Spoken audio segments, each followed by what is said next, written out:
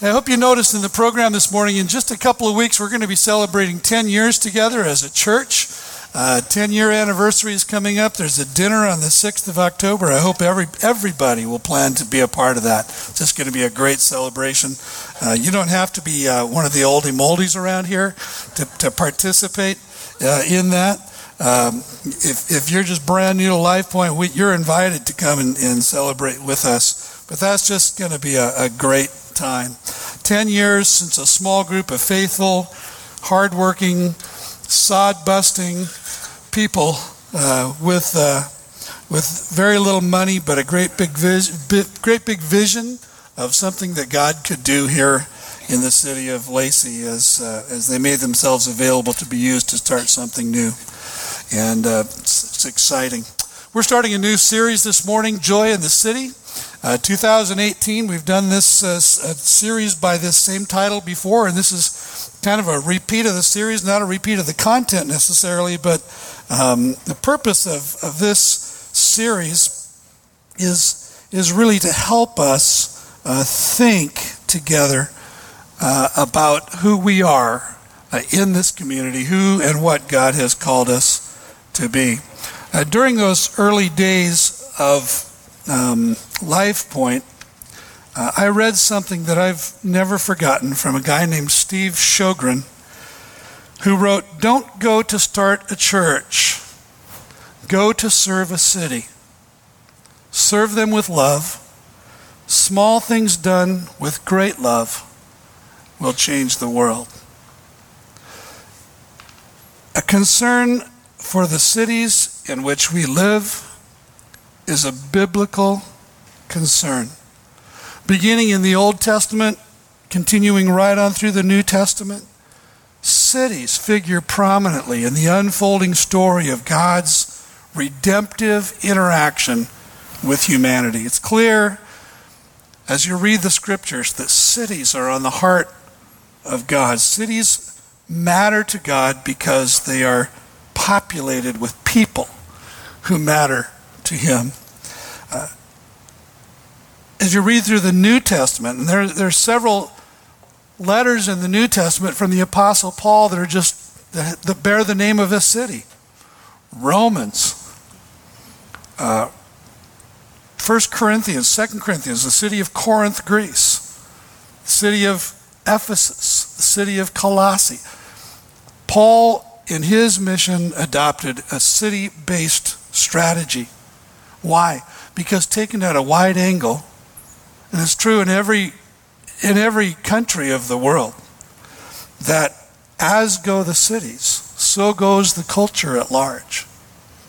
Cities are centers of culture. They're centers of influence. No surprise then that as we look into God's Word, we come to realize that truth. The people that live in cities matter to God. And early in the life of our church, this conviction led us to adopt the following as the statement of one of our core values that's titled City. It's the one that got left off the list because Pastor Jim messed up. We seek to be a source of joy to our neighbors and to our community and civic leaders. We seek to contribute to the well-being of the cities in which we live. We invest time, energy, and resources to practically meet the needs of the last and the least among us. My prayer for this new series, my intent for this new series is that it will help us to better understand the heart and mind of God for healthy cities, the particular needs and dreams of the cities in which we live, and our calling and our capacities as a church to make a difference.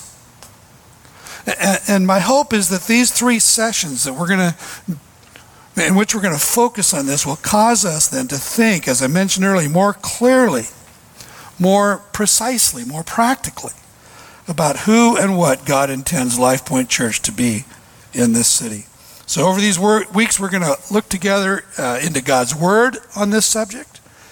We're also going to have the opportunity to meet 3 sets of leaders from different parts of our community and hopefully gain a greater understanding of the needs of our city as seen through their eyes.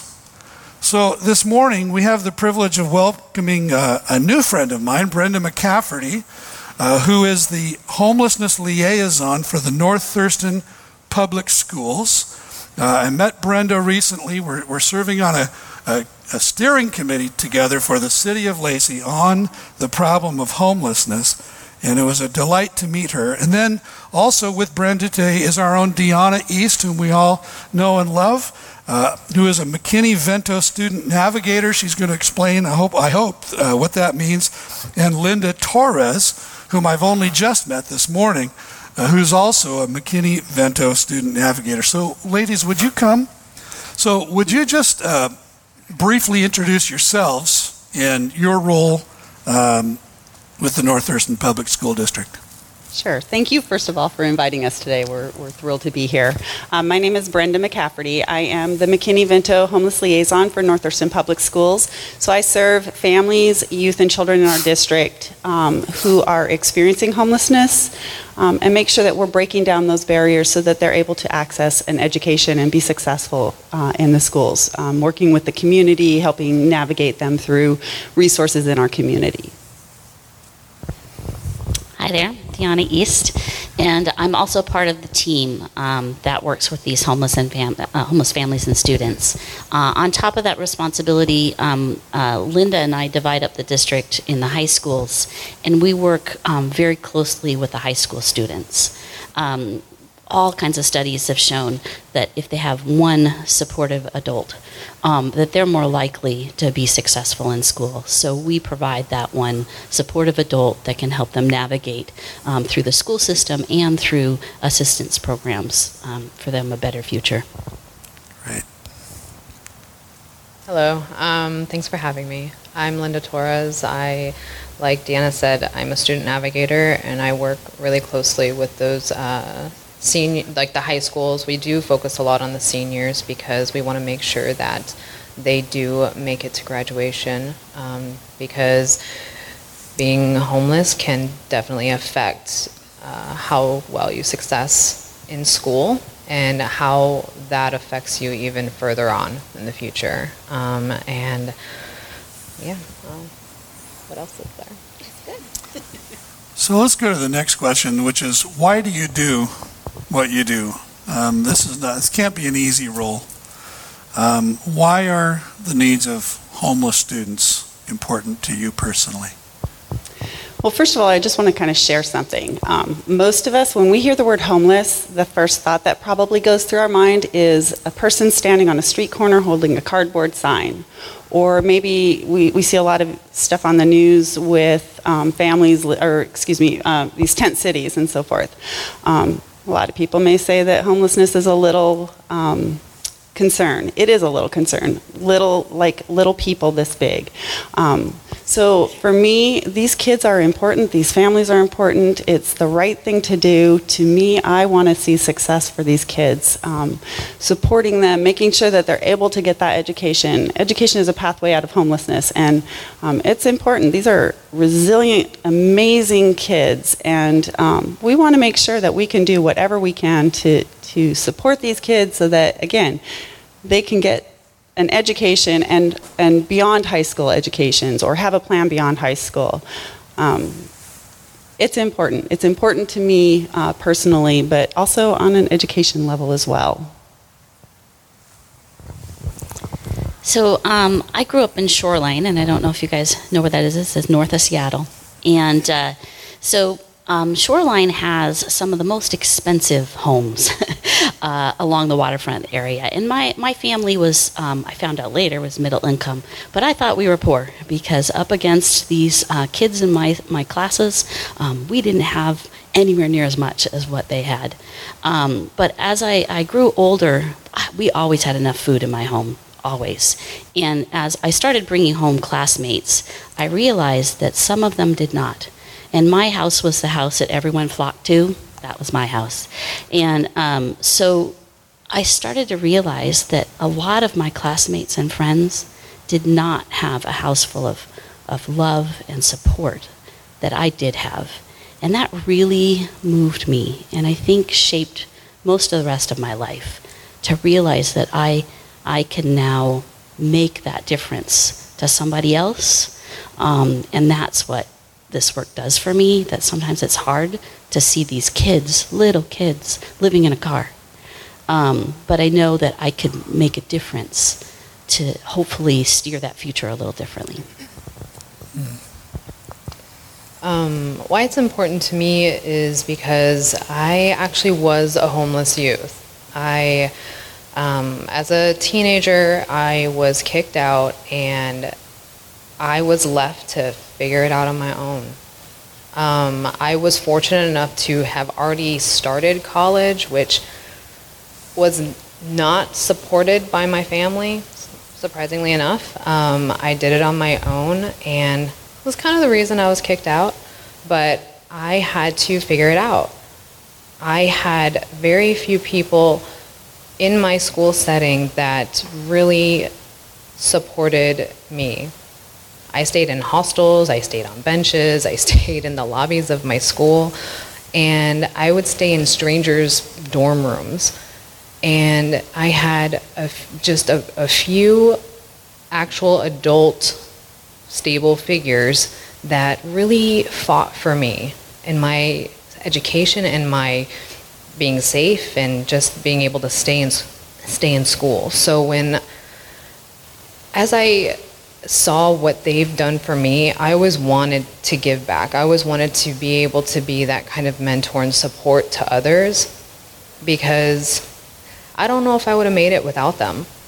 And although I am so much closer to my family now and we have a really good relationship now, without those individuals in that time of my life, I could have died. So that's why I love what I do. I love being able to connect with these individuals if they're willing to connect with me. Nothing is ever forced, obviously, but if I can connect with one, I feel like I've helped at least one feel like they're worth it. They can continue on and they have something to offer. And that's why I do what I do.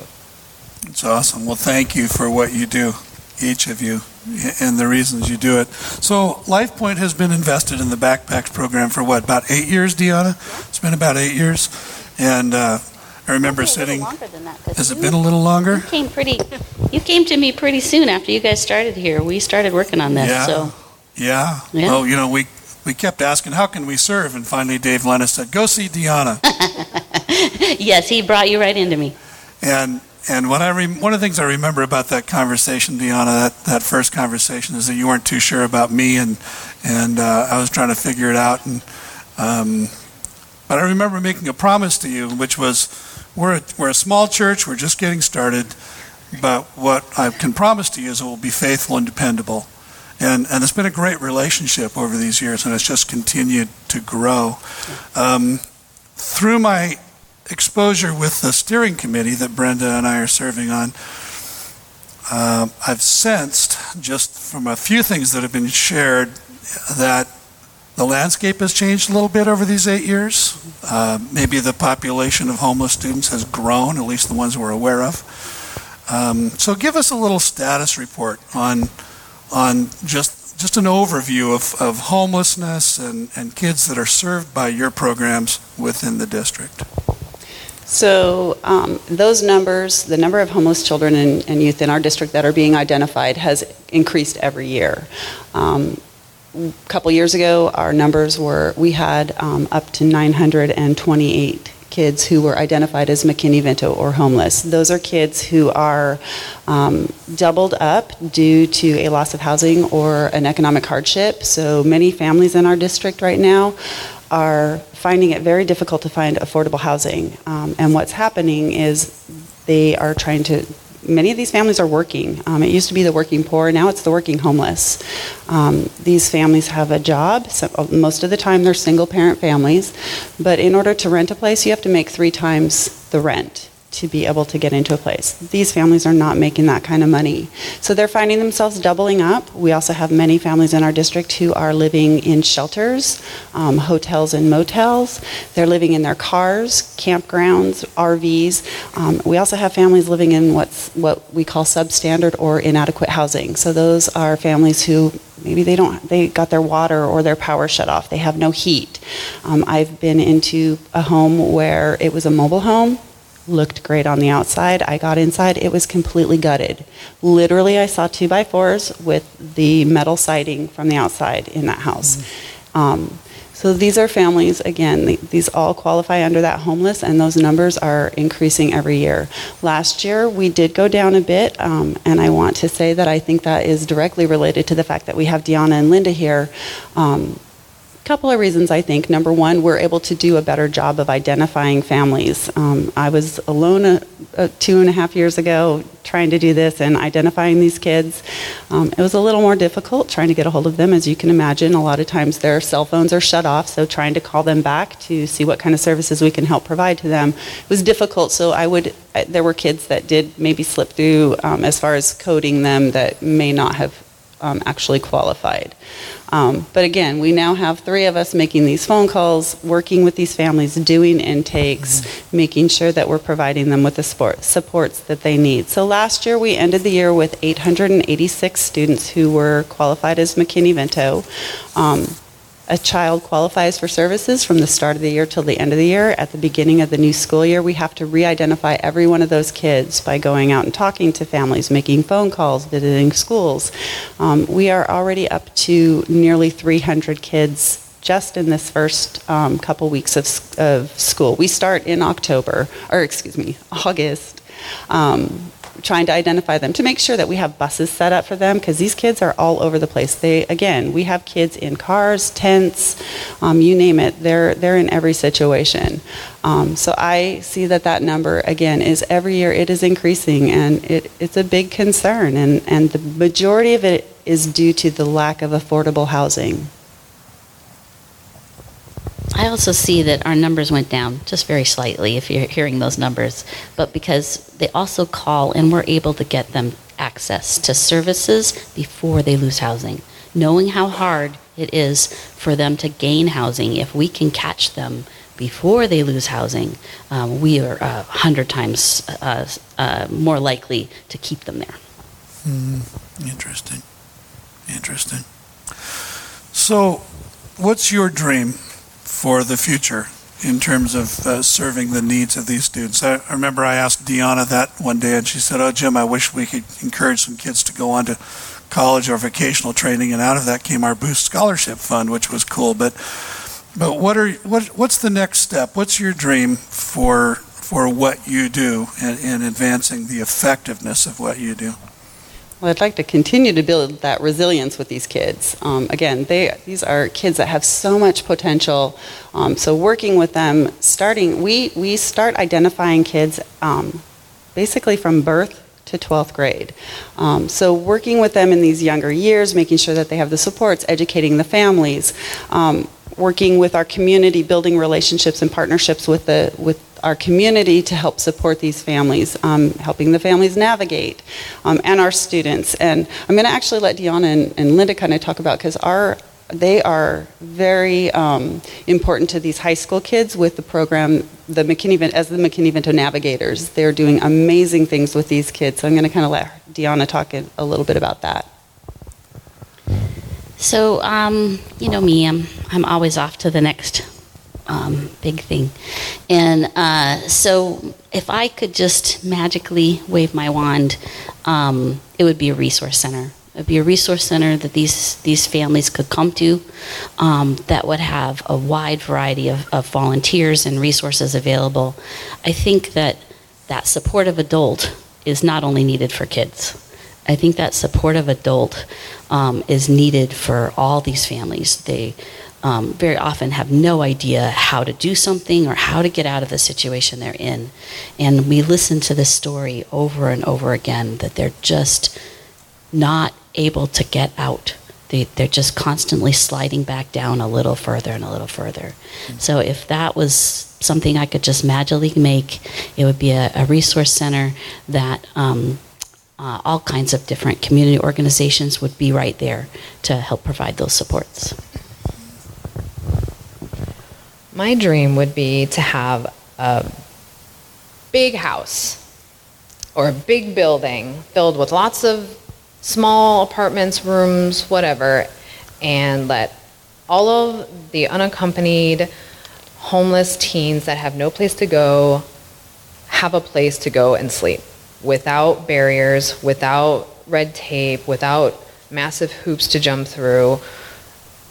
Because one of the major issues I find is having to jump through that red tape just to find a place for these kids to sleep. I worked with an individual last year who was unsheltered for half of the school year, sleeping in parking lots because he didn't have any place to go. No one could take him in. He couldn't stay anywhere. He didn't have many friends. The only person he was related to wanted nothing to do with him.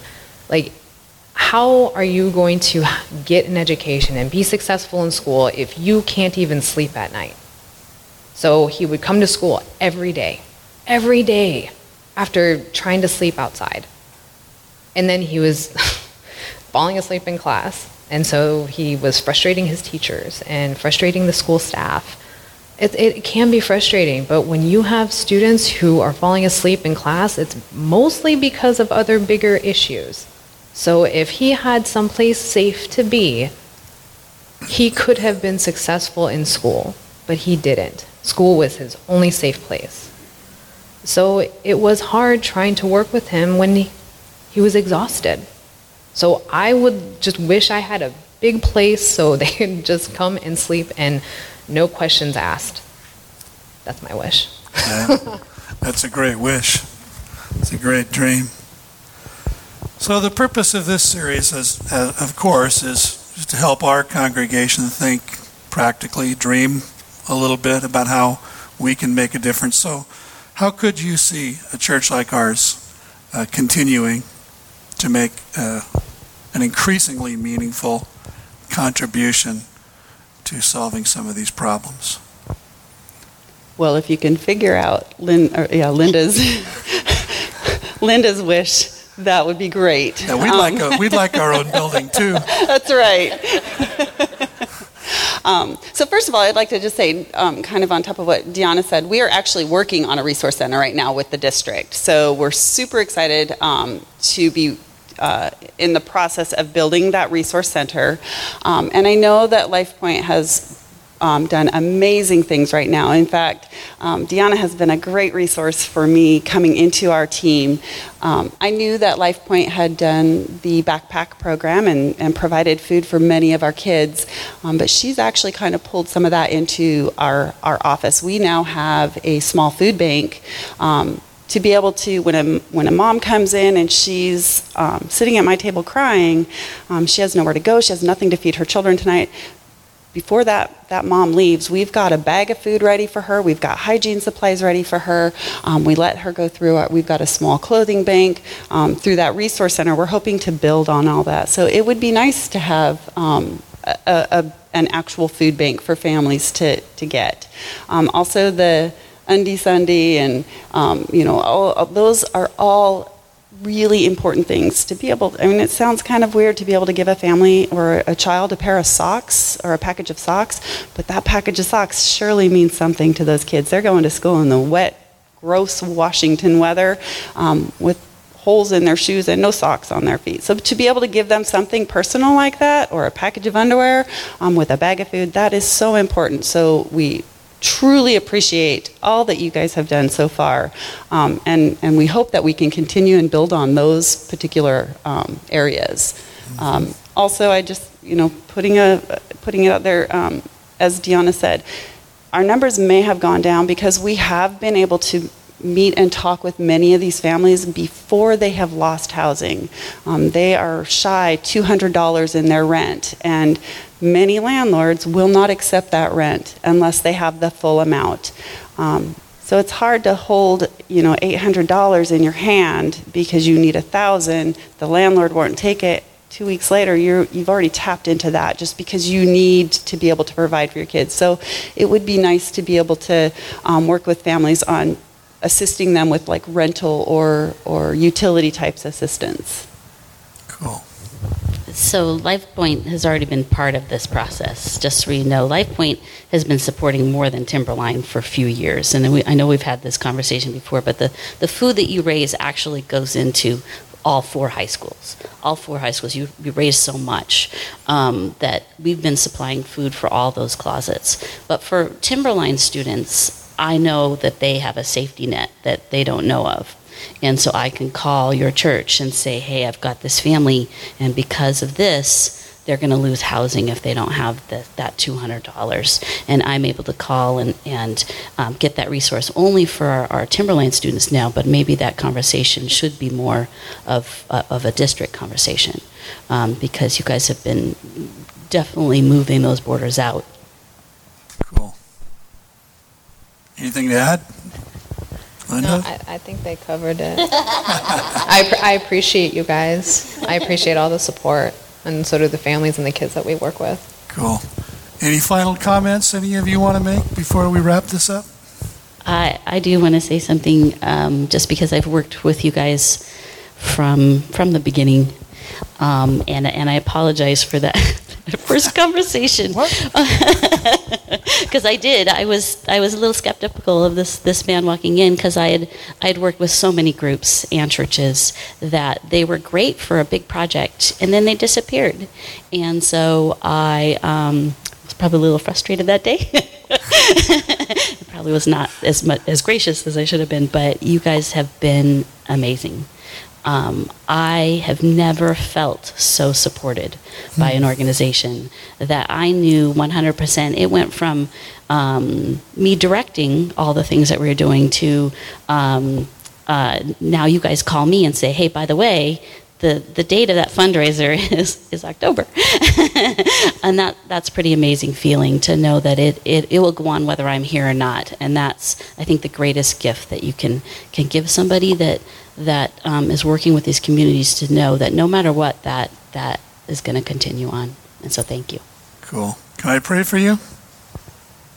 All right.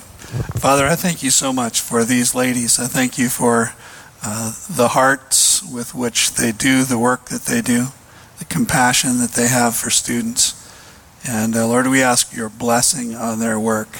And Lord, that they would sense you at work in them and through them, in the district and in their relationships, in their conversations. And Lord, I pray that you would give to LifePoint an increasing vision, an increasing generosity, an increasing compassion that would move us into new chapters of our investment in the students of North Thurston Public Schools. We commit it to you in Jesus' name. Amen. Thank you so much. You can go back to your seats.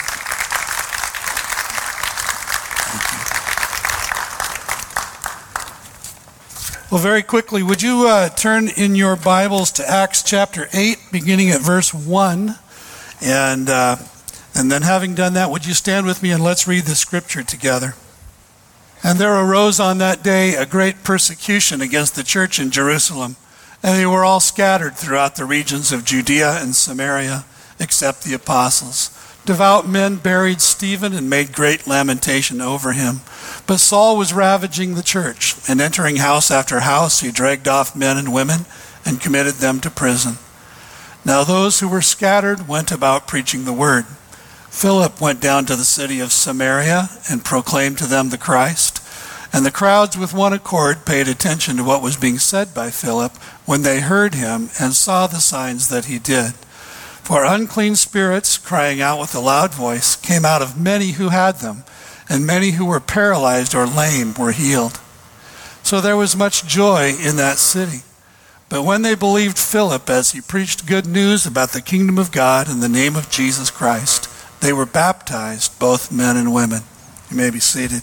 I want to just turn our attentions for just a few minutes to this passage, and let's take a brief moment to understand the historical moment in which these events are occurring. Acts chapter 8, 1 through 8 and 12. Jesus has been crucified. He's risen from the dead. He's ascended into heaven.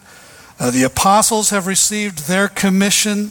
The Holy Spirit has been poured out on the church in Jerusalem on the day of the Feast of Pentecost. The church is being established. They're experiencing exponential growth. A period of relative calm is experienced. This is where we read Acts 2, 42 to 47, that passage that says, they were praising God and having favor with all the people. The Lord was adding to their number day by day those who were being saved. We say, oh, what a great picture of the church.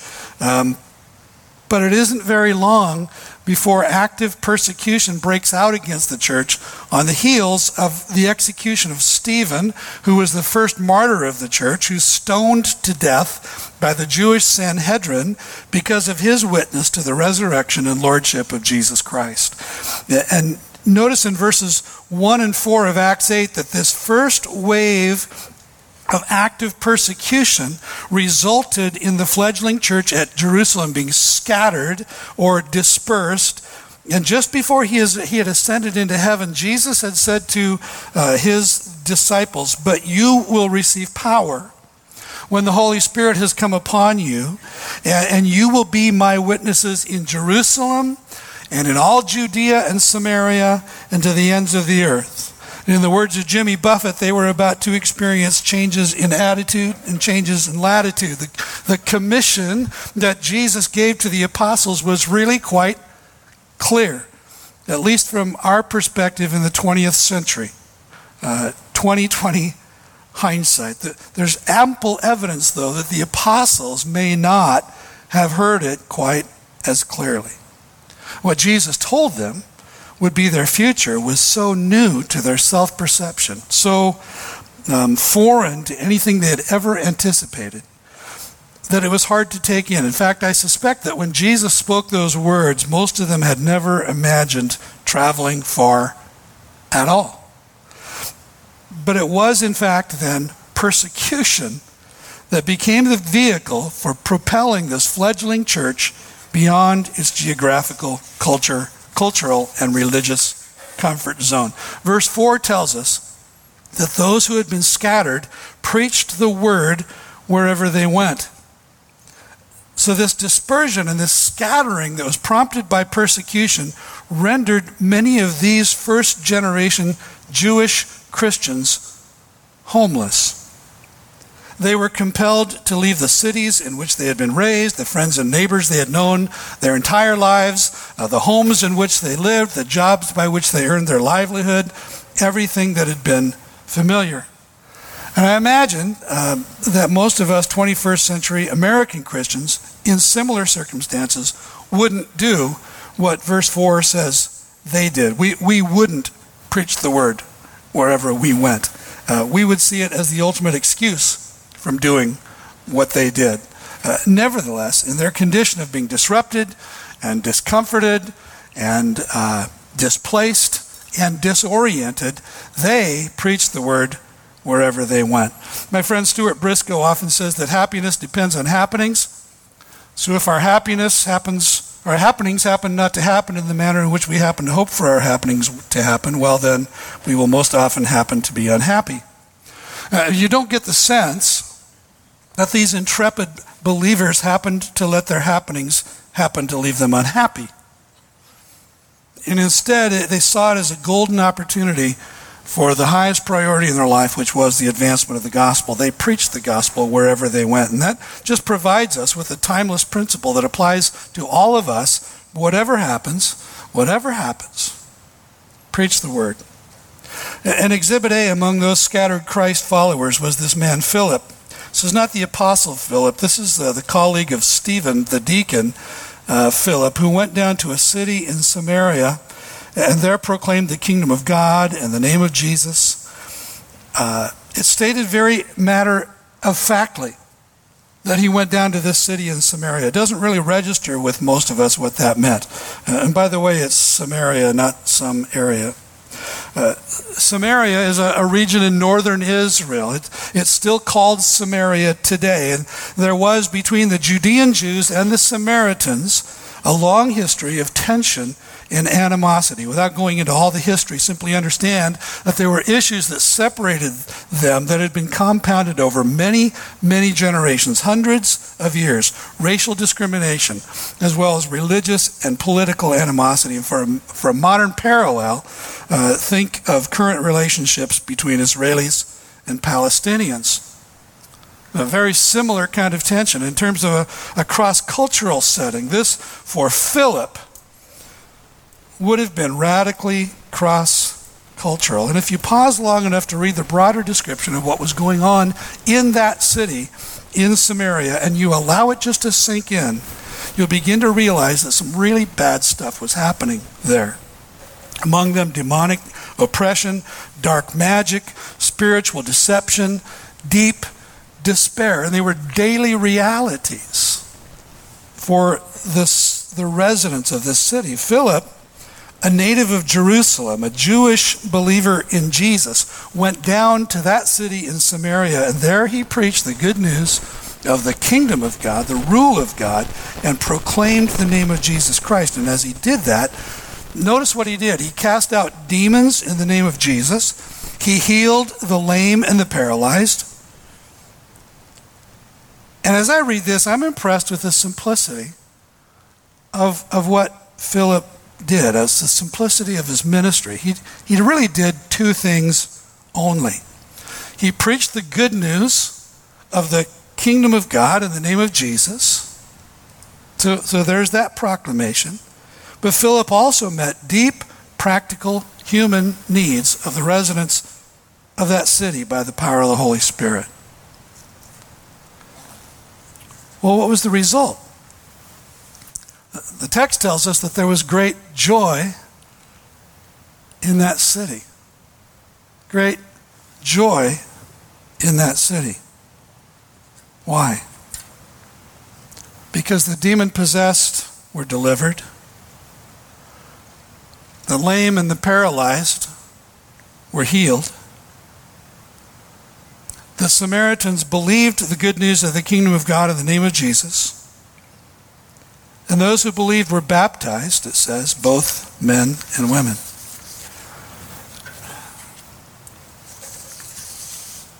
A lot of Christians will say, well, the really important thing is simply that we preach the gospel. I don't think the New Testament bears that out. What Philip did was he won a hearing for the gospel by being a servant of the practical human needs of the people. You get the sense from this account that what captured their ears was that he first met their daily needs. The title of this series, Joy in the City, is a description of what results when the people of God are faithful to proclaim the gospel, which is the good news of the kingdom of God, which has arrived in the person of Jesus Christ, the Son of God, by the power of the Spirit of God, and to meet the deep needs of others created in the image of God. See, in a perfect world, cities would be places of human thriving and flourishing. Instead, in our cities, joy is distorted, it's disrupted, it's undermined and stolen in 1,000 different ways. Joy isn't synonymous with happiness. Happiness depends on what happens to happen. Joy, by contrast, is rooted in hope. And hope is the settled confidence that what is happening now, our present circumstance, is not the end of the story. The gospel of Jesus Christ says that Jesus came to transform our lives. He came to transform our communities. He came to transform our eternal destiny. So being the church, the body of Christ, in the world, in the cities in which we live, means fundamentally that Jesus Christ intends to be incarnated in us, to live in us, to be formed in us, to reveal himself through us, to love through us, even and especially among people who do not yet believe in him, who do not choose to follow him. Someone once said that the church is the visible and visceral expression of Jesus living among the people. The visible and visceral expression of Jesus living among the people. The community of Christ followers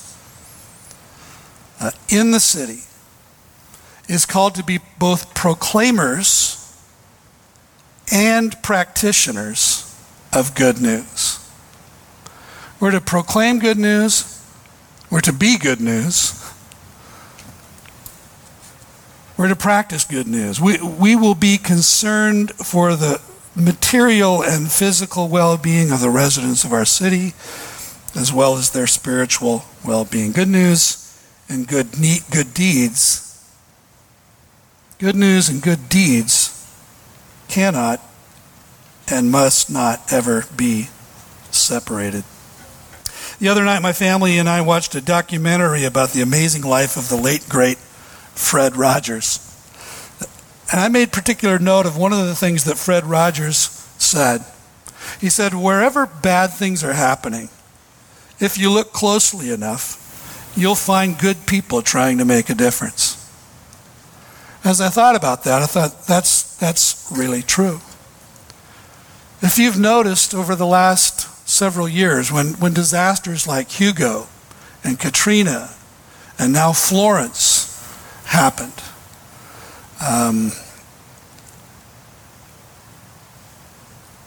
there's a preponderance of Christians who took time out of their lives, who inconvenienced themselves to serve their neighbors. If you look closely enough in a bad situation, you'll find good people trying to make a difference. So that description, thank you, Mr. Rogers, once again, that description ought to fit the church in every city, including ours. The Apostle Peter wrote, your conduct among the surrounding peoples in your different countries should always be good and right, so that although they may in the usual way slander you as evildoers, yet when disasters come, they may glorify God when they see how well you conduct yourselves. See, Jesus Christ came not to be served, but to serve, to give his life as a ransom for many. And we are never more like Christ than when we are serving sacrificially to meet the desperate spiritual, physical, material needs of real people.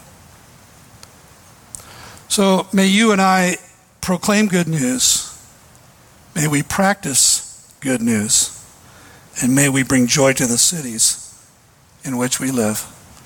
In the name of Jesus. Let's pray together.